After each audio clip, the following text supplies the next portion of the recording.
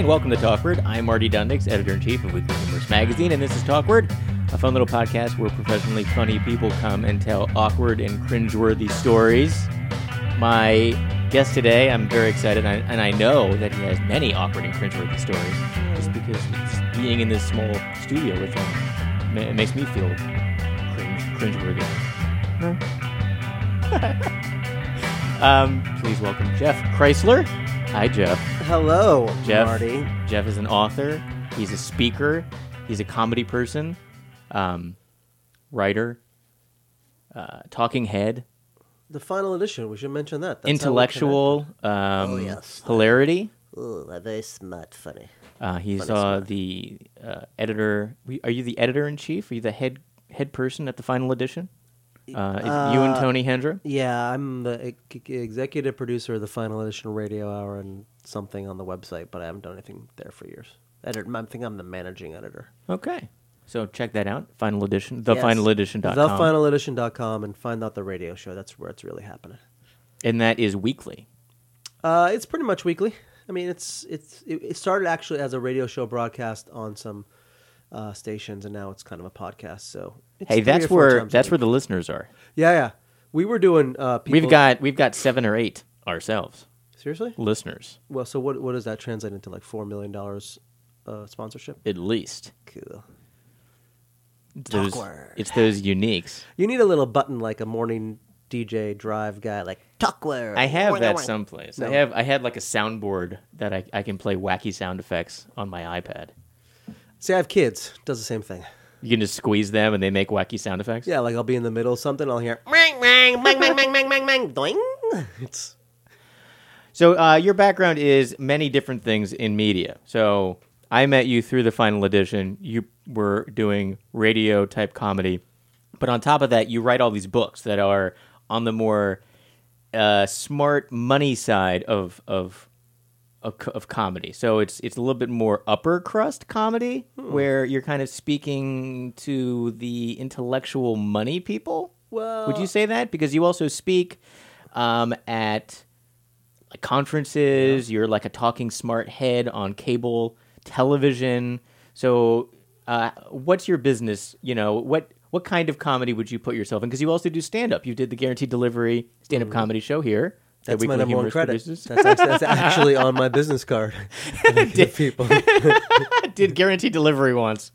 Yeah, you'd be amazed how many doors it opens. Oh, thank you. Just the one downstairs. Right. It's just like you can jimmy it open. Yeah.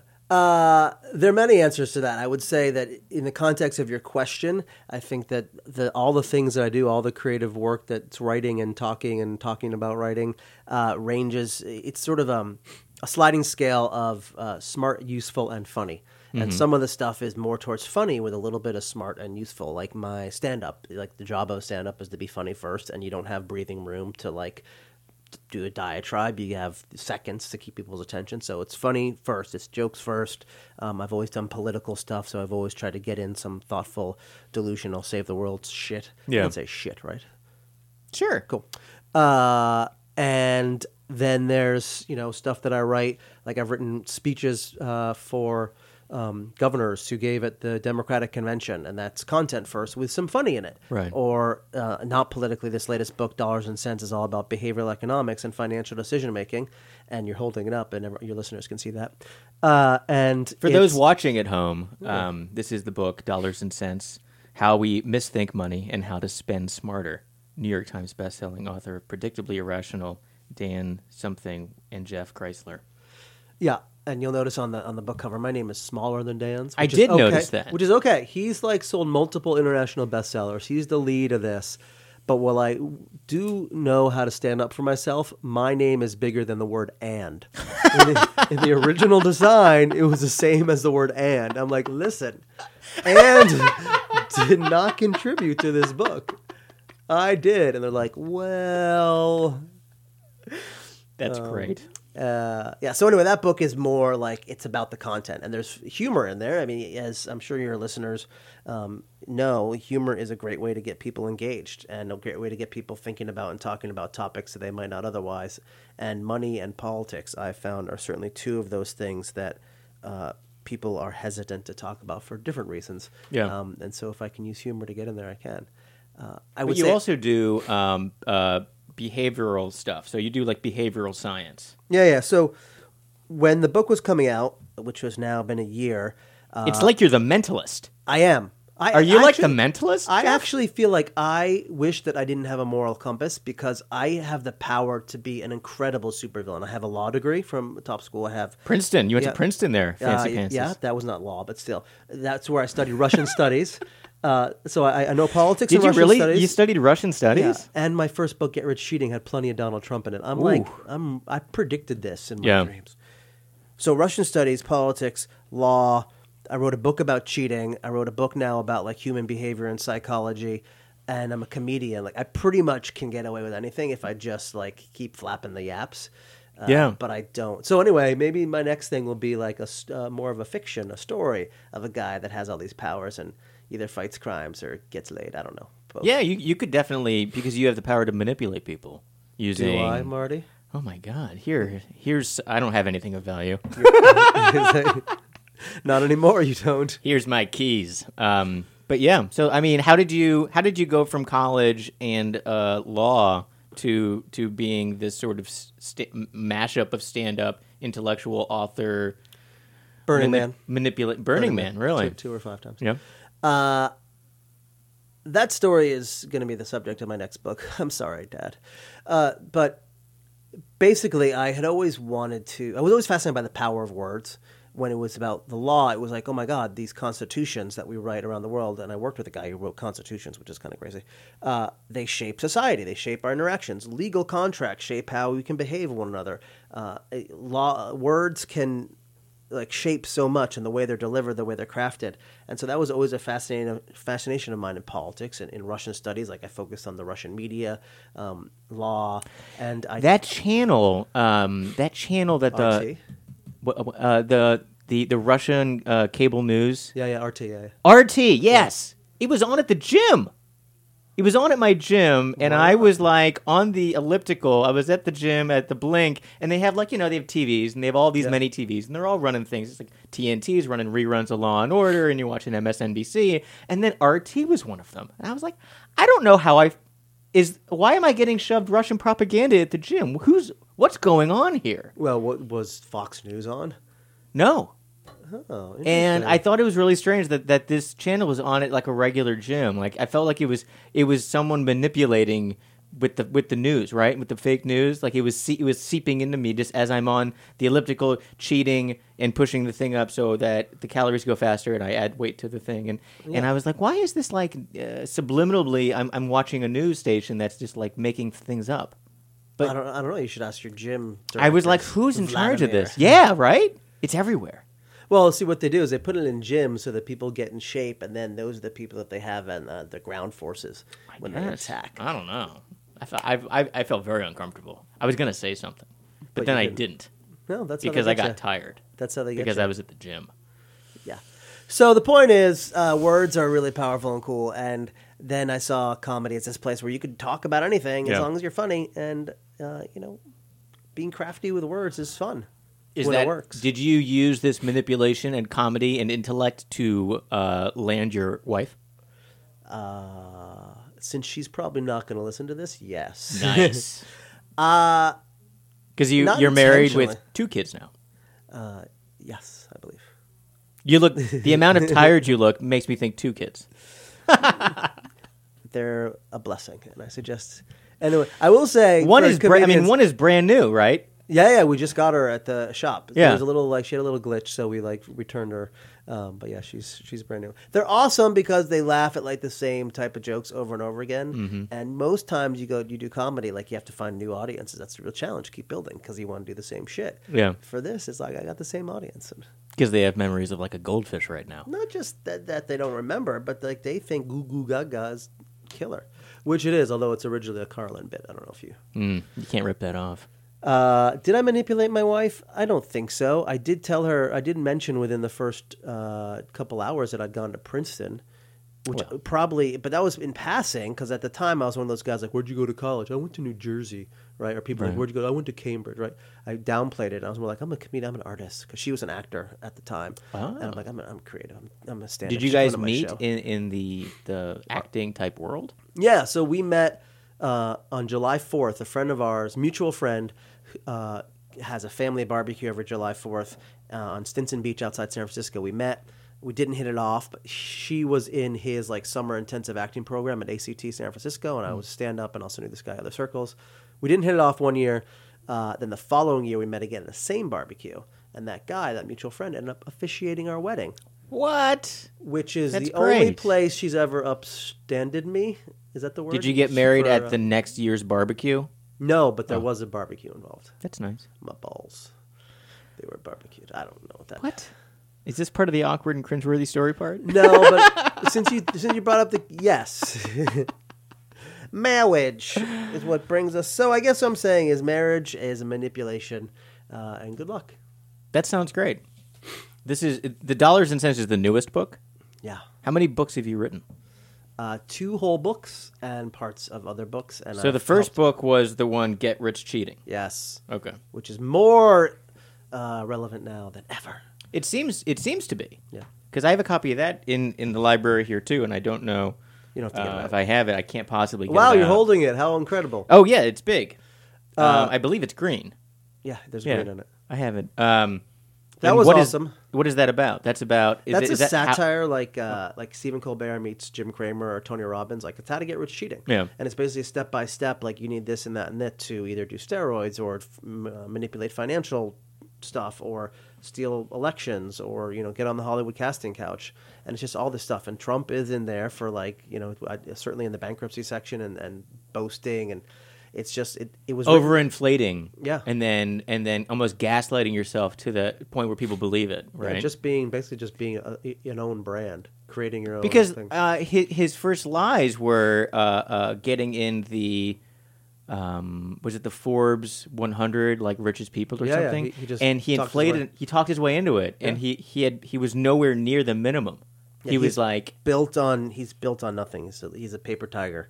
Yeah, and I don't know if it'll happen. My hope is like everything about his whole life of scam crumbles down. I mean, it did. Like that New York Times report about the tax fraud. Yeah. He and his dad did. That's basically like, look, he is nothing. But nothing sticks, right? It sticks. I don't know how far down the road of tribalism and confirmation bias you want to go, but some people don't give a shit, right? Like they want their guy. They've bought in. And the people that already think he's scum don't need further evidence. I feel like everybody knows that he's a crook, but they just don't feel like going through the motion of getting him out of office because that might disrupt the economy and disrupt the nation to a point where they don't want to do it. So they're just kind of waiting it out, I feel like they're discrediting him as much as possible, and then they're going to be like, okay, 2 more years, and then we're done with this. I guess so, but also the tools to get him out are all controlled by people that are benefiting from him being there, just by the nature of his party affiliation. I was reading something in, I think it was the New York Times, but I really find it fascinating when they go back and you hear about presidential history from like the 1800s or something like that, and how things were really effed up, and hilariously, like people were drunk all the time, and it was when... Lincoln had gotten assassinated, and his vice president was, I want to say... a man. He was a white man. I remember that for sure. I don't think he was Zachary Taylor. Jesus, I don't remember. Wasn't he the guy from Full House? Stop.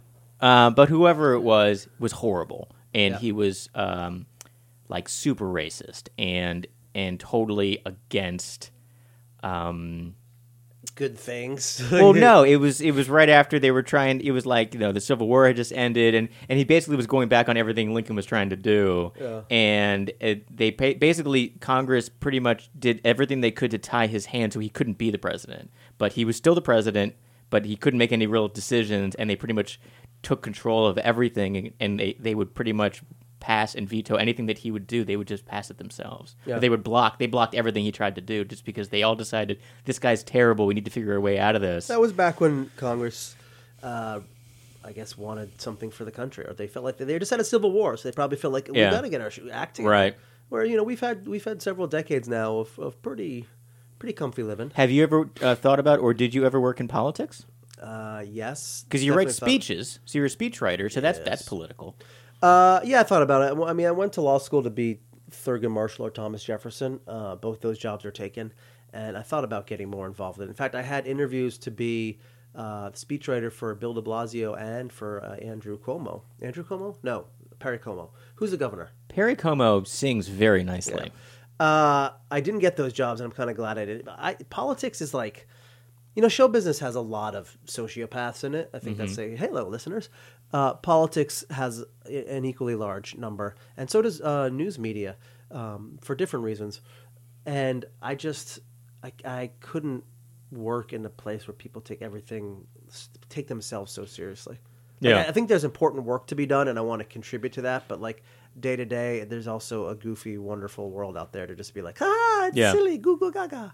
And it seems like everything is a struggle when you're in politics. Like someone's constantly trying to destroy you or sidetrack any sort of agenda you have to help people. Everyone's like, and it's just, again, it reminds me of show business. Someone said to me, someone I work with who was a politician reached out to me recently because he or she was going to appear on some news panel, CNN or something, and wanted like some jokes, which I'm happy to do now and then. It's been a while since I'd heard from him or her. I'm obviously hedging my bets here, and I whipped off some, and like he or she never really even said thank you, or it just sort of moved on. And I was telling a mutual friend of ours, and our mutual friend was like, "Yeah, he or she is really considerate and thoughtful for a politician." Yeah, and it's sort of like that. It's like, oh, he or she is really nice for a show business agent, right?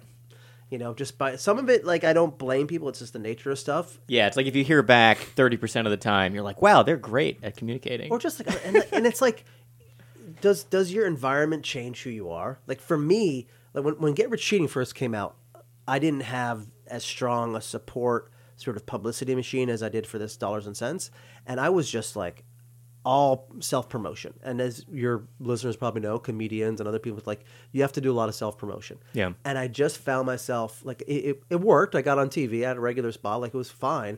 But like I hated who I was becoming because I had to like lead with me, and I'd much rather hear about other people. It's needy. You feel needy. It's so needy, and it's just like the kids call it thirsty. Yeah, that's what I learned from the interns. Although I thought that had to specifically when you hashtag things because you want to get noticed. Yeah. I'm acting too thirsty. That's what I learned. Which is like who? But also, if you don't act thirsty, you don't get what you want. Right. So there's a balance there, and there's a whole. It's a whole mess, and I just come from this background, delusional background. I'm like, I'm just going to do good work, and I'll get rewarded for that. You won't. Yeah, exactly. Good luck with that. What are you talking about? I'm on the Marty Dundix That's cast. Right. You're on. Called? It's called Talkward. Oh, right. The Marty Dundix cast. Everybody just unsubscribed. Exactly. Wait, that's Marty? If you're just joining us live on the Are you the only one your age with the name Marty? I don't know. Do you know any other Martys? Martin McFly would have been like 60 by now. I don't know. I think there are other whenever I meet another Marty, they're usually fun people. I think it's kind of built in. It was a very popular name up until the moment where the Ernest Borgnine they did a live show of there was a play called Marty, right? And it's just about this absolute loser, and it's very depressing. Yeah. And his name is Marty, and then it was like the first live programming on television was the television broadcast of this play Marty, and it was very widely. I mean, it was like the number one. It was everybody watched it. It was a revolutionary moment in television. There was no options. Right. This was a big deal to do a live television show, and it pretty much made the name Marty associated with like the biggest loser in history. And I've looked at graphs of this, and the name Marty was incredibly popular up until that point. It dropped to like 0%. And it never really regained. It regained a bit from Back to the Future. Yeah. Then it got cool again. But, I mean, it's, it's up there with Walt. Like, you don't really see that many There's a Walts. Lot. Or Gerald. I mean, Jerry. You hear some Jerrys. But, I mean, yeah. I think they should Atticus. Really don't see that many Atticuses anymore. I have a friend who's got an Atticus. And his sister is, I don't remember what it is, but it's something equally. Finch? Probably. Finch? I think they have a dog named Finch. What if Alexa wasn't named Marty? Wouldn't that be wild? I think the shit like Alexa. I'm always kind of surprised. Alexa's like it's got soft consonants. You think they'd have like a hard consonant there, right? And what about the person who's named Alexa? No, she's just like, you talking to me? Oh, you're not talking to me. Are you talking to me? No, you're talking to the robot. Okay, that was the worst De Niro impression. Are you talking to me? Heard. I didn't. I wasn't doing. So I guess the point is, books are sweet. I will say, can I do my little I'll attempt to make it like a minute and a half or less little diatribe, not diatribe, a little thing on. Sure. So if you're just joining us, we're here with Jeff Kreisler, author of the book Dollars and Cents. I'm about to break this shit down in bookstores now. So this is about the road where comedy can take people and unexpected places, and I would certainly say I'm in an unexpected place now, giving talks about behavioral economics that are funny and writing books and running this website, People Science, and all this other stuff. I like to think, and I think I'm accurate at this, like I'm a good comedian, maybe a very good comedian, but that's not enough in show business. I'm talking about stand-up. You have to be extraordinary. Like I remember working, doing open mics with like Donald Glover and Baron Vaughn and some others who were just like undeniable talents, right? They're going to make it no matter what. But in show business, as like just a stand-up, for instance, you have to be really good. Then you also maybe have to have some fortune, some connections. You have to have other stuff happen. And we're talking about a moment ago, like how it changes you, makes you thirsty, makes you like desperate. Like it's a really hard industry because there's no like, here's the path, just work hard. Right? It's a lot out of your control. I often talk about my friend Kamal Bell. You probably know. We were in San Francisco together. He started a few years before me. Brilliant comedian, kind guy, and he was touring. And I don't want to misrepresent his story, so we can check on it. But basically, he was touring with his show, the W. Kamau Bell Curve, and he was considering sort of pulling back from stand-up because he had a family to support, everything. And Chris Rock came to his show, his live show, and was like, hey, I want to take you under my wing and help you out. And that really boosted his career. He deserves it. He's smart. He's funny. He's considerate. But what if Chris Rock had the flu? Exactly. Right? Yeah. What if he hadn't come? So this whole industry is so messed up, and it can mess with your heads.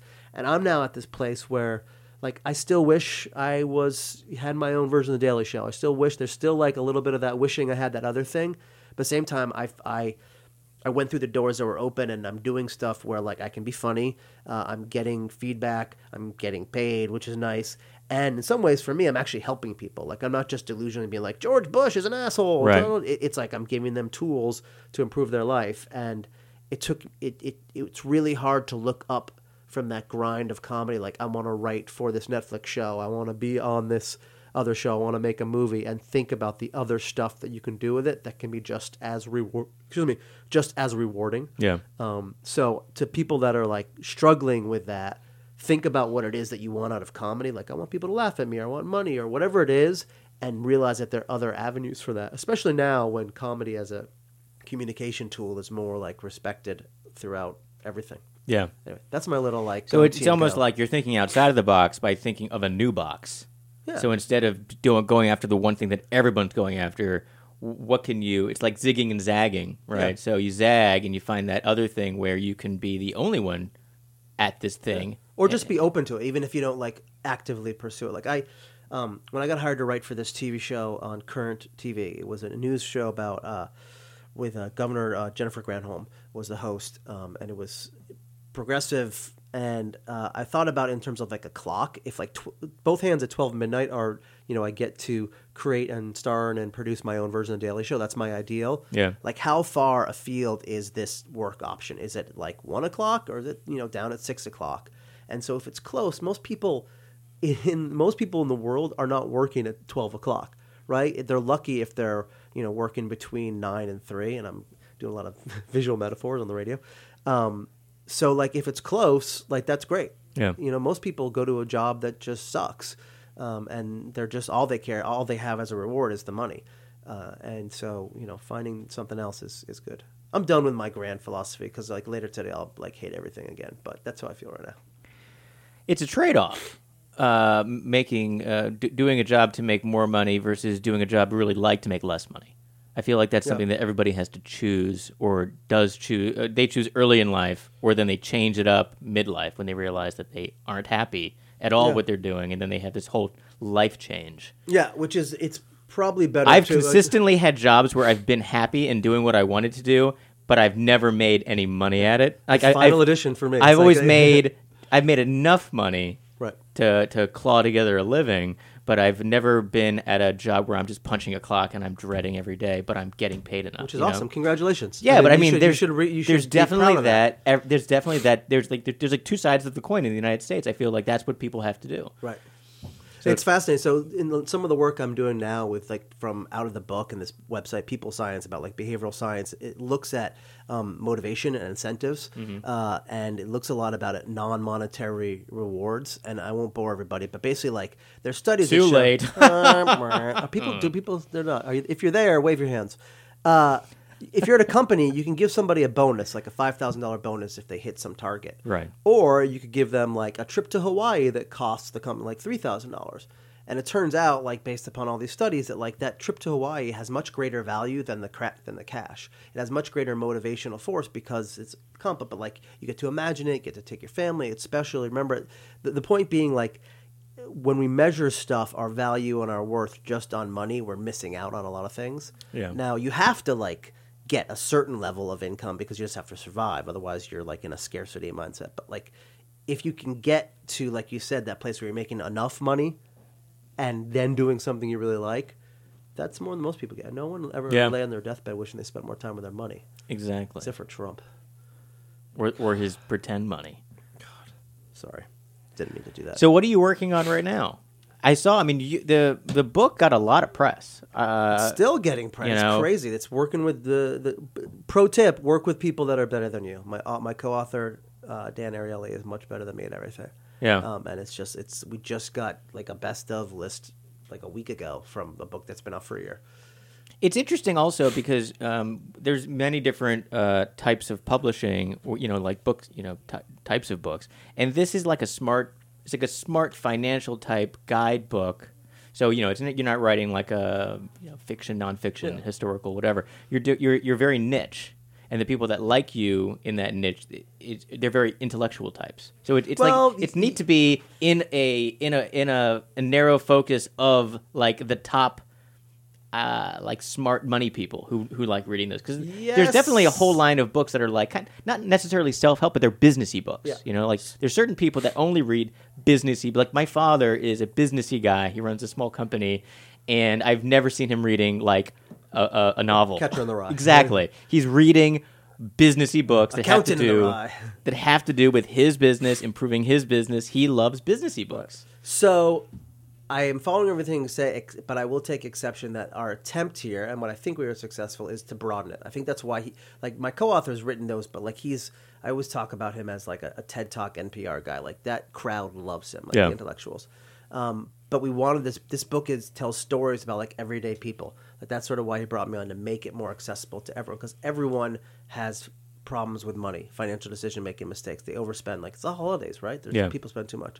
So we tried to broaden it beyond just business people. It helps. What's a major tip, or what's the top few easy tips that are the accessible and can help anybody type things that are in the book? There's a principle called relativity, which is basically, when we think about sale prices, people are more likely to buy a $60 shirt that was $100. Now it's 40% off than just a $60 shirt, because it's complex, but we fall for that comparison. And the tip is like, don't fall for sale prices. Don't think about what you're saving. You're not saving anything. You're actually spending an amount. That, what I like to do, because I'm guilty of that, and I'm always like, I gotta buy. I have to take advantage of this deal. Yeah, I don't know. I was brought up that way. That's how my mom is. Baby. Right? Scarcity, get it? And it is. It totally. And I'm like a reformed hoarder. Absolutely reformed hoarder. I used to have. I purged my apartment. I used to have so much unnecessary stuff, and I am definitely guilty of seeing something. I'm like, oh my god, that's a great deal. I need to buy 10. And now I'm thinking, but it's a great deal. If I don't buy any of it, I save 100%. Exactly. And I have to say that to myself all the time. If and I'll go to the grocery store and I'll pick up a lot of stuff, and then I'll go and I'll put half of it back. And I think, I feel so great. I just saved like $13 because I didn't buy any of the stuff that I don't really need. You only buy $26 worth of groceries? Less, probably less. Oh, single life. I know. You can just you just Goya black beans. You can use them for every meal. You can. You can. It's remarkably gassy. Yeah. So that's what we are in a small studio. Was that what that was? I don't know. That's just how this. I think I stepped on a duck. That's one that everyone gets me. I get people that I don't even know, like either email me with curses or praise because they're like, "No, I can't go shopping, you dick," or "Thank you, I can't go shopping." Yeah. That's one. And I will say, well, there's a ton of cool stuff in here that I had no idea about. But one thing everyone should be aware of is this thing called the pain of paying. How paying actually stimulates the same region of our brain as physical pain, right? When we hand over cash. And that is good, right? Pain has an evolutionary purpose to make us pay attention and think, is this a good idea?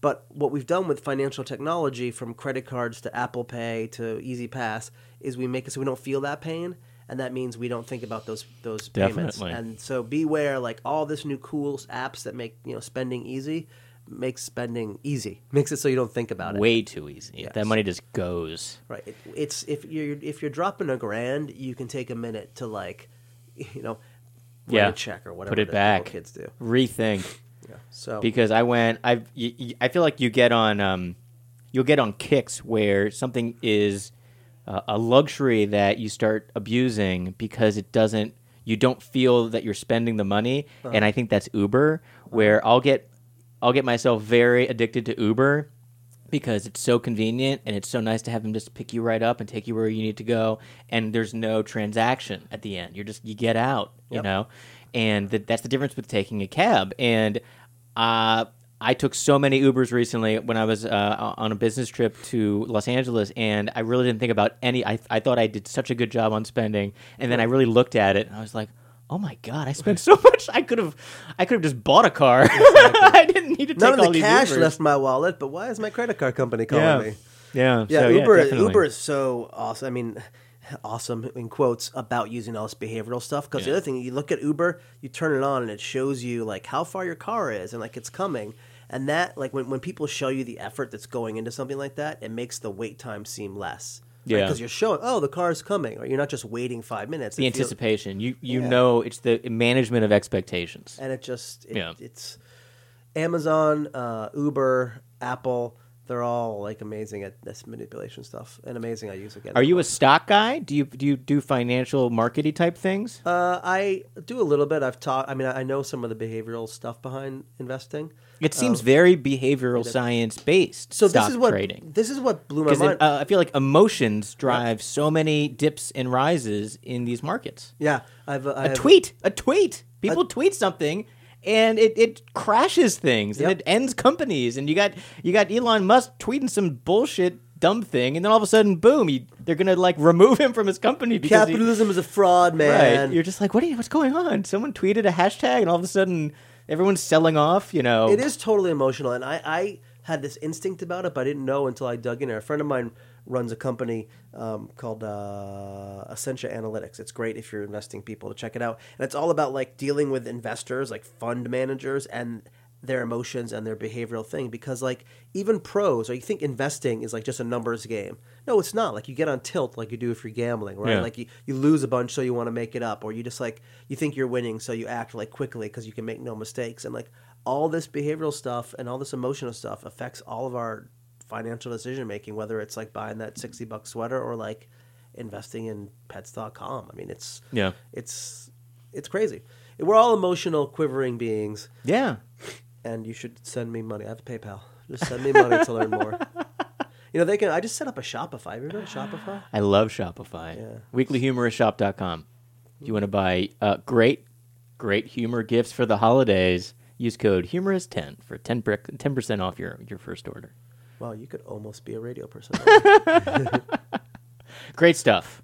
And I'll put a link to your book when we put this up on the site, and people can buy it from Amazon, I'm assuming. Is there an e-reader? You can buy it everywhere. The audiobook actually won an award. Who's reading it? It's this guy Simon Jones. He's this awesome British actor, and I was very he has a British accent. Yeah, which I was hesitant. Makes everything sound smarter. How is he going to do my dick jokes in British? And then the shopper put his penis on the credit card machine. That's my British. Is that in the book? Are there penis jokes in the book? Not explicitly. Can I tell you one joke that didn't make it, and I didn't want it to make it? The first title was actually Dollars and Cents and Penis Jokes, but then it got edited. Just like how the Jeff's name is smaller on the cover. The penis was smaller too. I was like, listen, we can either enlarge my penis or my name. They're like, well, we can't do the impossible, so your name is going to be bigger. Your name is going to be bigger. Yeah. So there's one joke that got cut out. Tell us the by joke. cut out meaning like I knew it wouldn't make it, and I was just sort of joking with my co-author about putting it in there. But we have this visual where it's like a bunch of circles, and you're like supposed to look and compare the sizes, and it's a long, complex thing. But the circles are all like these dark black circles, and so for like you put a little caption on the bottom of images. I wrote "Black size matters," and I feel like that would have changed the whole tenor of the book. Yeah. It would have politicized things unnecessarily. Yeah. So I'm just kind of being quiet now for your listeners the chance to catch their breath from thinking about a financial decision-making book with black size matters. Yeah. I shouldn't have. We can delete all this, right? The whole thing. The whole thing's live. Can you just like repost someone's Better interview? No. Ooh. Do you have other books you're going to be writing? Yes, but I don't know what they are yet. I'm in an incubation phase right now. I've got a book out. I've got a website. I'm doing all this speaking. What's the website? peoplescience.com. And the website is behavioral sciences. I've seen a lot of news bits about this on the LinkedIn. Yeah. It's all that's all behavioral science for what it's all about. Like you learn about it, how you can apply it, the challenges, the ethics, the costs, and all that. It's a thing. It's not a humorous site though. It's humorous. And Final Edition Radio Hour is still going. I'm still doing stand up. I'm speaking, and I'm trying to decide what the next project to bite off is. The longer I've been at this, the more like I don't just leap into projects anymore because I know it takes a lot to get something done right. Well, for the Final Edition, I mean, you're partnered up with Tony Hendra, who's a legendary satirist. See, and that's I mean, I listened to it. They broadcast it. I believe they broadcast that live when they do it. They stream it. So most of our production now is out of our LA office. We started here in New York with a great team that was awesome. All the teams were awesome. And then one of our key players from that moved out to LA and started gathering an LA crew of like comedians and writers. And who are the LA people? There's a bunch of them. You can drop some of their most popular people's names, and then they can be happy that you mentioned them. Yeah, but what if by like random chance they're listening and I don't mention them? Barry Lank runs it. Okay. And there are other people on there. Jessica Park is on it. Okay. Keith Saltones is on it. Yeah, I've seen Keith. Keith's good on the internet. He's good at the social media. He is very good at that. There's a girl that was New York based, and then she moved to LA, and she always posts things. Well, Jessica Park does that. She's one of those, and so is that other person. And then there's something Samantha Moon. Gurwitz. Can't remember her name. Moon. Yeah. I don't know. Soleil Moon Frye. Nah. Anyway, they're great. It's mostly broadcast. Our production is mostly in LA now, just because of life, and they Facebook Live their recording sessions, which are fun. Sounds great. It's very funny. People should check that out. TheFinalEdition.com. The Final Edition Radio Hour. Very topical. Sometimes it's also satire with teeth. Right? Yeah, we've had a lot of taglines. We were ferociously disrespectful. Ferociously disrespectful. We did a whole thing for Howl, which is part of Earwolf, on the Supreme Court, like a 3-part series, which has predicted what recently happened. Really? Yeah. Earwolf's great. How'd you get looped in working with them? Remember I was talking about my little penis earlier? Yeah. They were impressed. Really? They said, can you do this audio-wise? Incredible low expectations.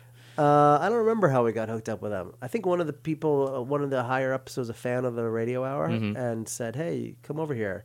And we did. And we were like, hey, we should be on your network. They're like, no. Instead, how about you make this one-off? Yeah. And then we won't talk to you again. And they did. That's great. They followed through. Yeah, podcasting is something, right?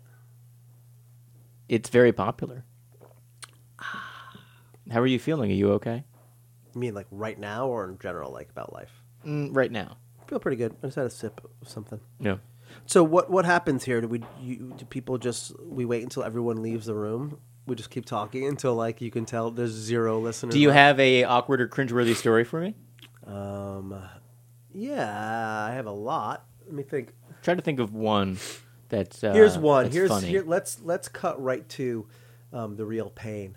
I was in New York for a few years back. This is probably back in 2003 or 4.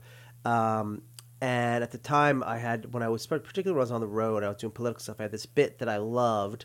It actually won me the Bill Hicks Spirit Award because it was on the tape that got there. And it was just like this long rant about blaming stuff, and I end up like just sort of like losing my mind, and like I end up on the floor, and I end up like prone, and it's like really intense and engaging when it goes well. I was invited to do a show in the drama bookstore, on 40th. I think they're closing it. In the basement, they had this cool performance space, and the person who invited me was one of the writers on The Daily Show, and also someone ended up being executive producer. And there were a bunch of people from The Daily Show there. And to me, The Daily Show was like the holy grail at the time. Like, I want to work on this show.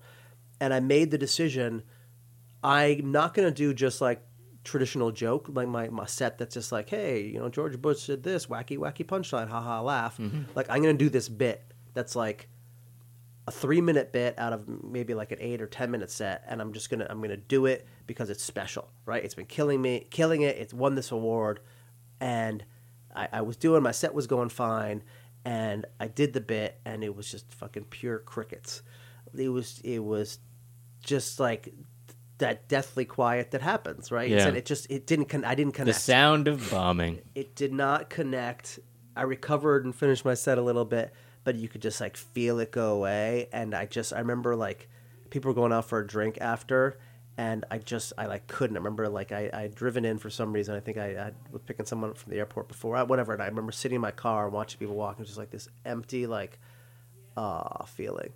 And at the time, I'd only been in the city for a while. I'm like, oh, I'll get another shot at that. And I did. Like, I had opportunity. Like, I applied for writing. I made, I got writing packets through and all that. Never hired.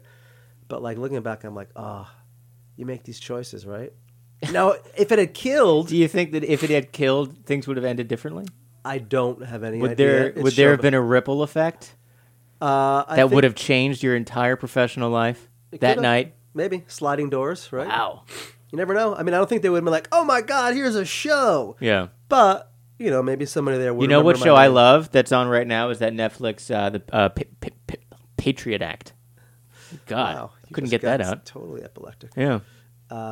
Patriot Act. I haven't seen it. With Hassan Oh, Minhaj. Yeah. He's great. It's like watching a kind of he calls it a woke TED Talk. Yeah. Very entertaining. There's a lot of both platforms for comedy and comedy stuff out there. Yeah. It's not all great, but there is some great stuff that I don't think would have found a home in a previous era. Yeah. And I'm going to do it now with behavior. Hey, you ever notice, if you think about it, okay, comedians like a Seinfeld or a Larry David are like, hey, do you ever notice people do this stupid shit? Behavioral scientists are like, yeah, and this is why. So somewhere in the middle is me going, hey, give me some money. Well, that sounds great, Jeff. Everybody go to Jeff's PayPal and just give him money. Thanks for respecting that scab I just ripped off my fucking life. Like, instead of being on the Daily Show, I have kids. That's pretty much what it comes down to. It's a trade-off. Dick. At least, well, I mean, a TV show is not going to care for you when you're senile and old. It might. Well, that's true. Residual checks. The book is called Dollars and Cents. Yeah, the other book is called Get Rich Cheating. The other book is called Get Rich Cheating. They're in bookstores. They're online. You can go to Jeff's website, which is what? JeffKreisler.com, Kreislar. JeffKreisler.com. Thanks for coming on Talkward. Thanks for having me, and thanks for living up to the name of the show. Where can people find you on the Twitter or the Instagram? At Jeff Kreisler? Everything is at Jeff Kreisler. That's good. And I don't Instagram. I've made a decision. So Facebook. So no one's Twitter, seeing photos LinkedIn. of your life. No one gets a peek inside the magical life of Jeff. I don't want to intimidate people. I was an Instagram model before it was a thing. What were you modeling? Like airplanes? Like model airplanes? You know what? I don't want to reveal all my secrets, but let's just say the bubble butt didn't start with Brazilians. I don't know what that means. Can we erase that? Idea. Are you still recording? This whole thing is live. It's fine. No one's going to listen to this. My phone is blowing up right now. Is it? Thanks for listening. This has been Talkward. I'm Marty Dundix, editor-in-chief of Weekly Humorist. Please visit us online at weeklyhumorist.com. The next guaranteed delivery live comedy show is at the Mailroom 110 Wall Street on January 9th, so check that out. For more information, check out weeklyhumorist.com/guaranteed delivery.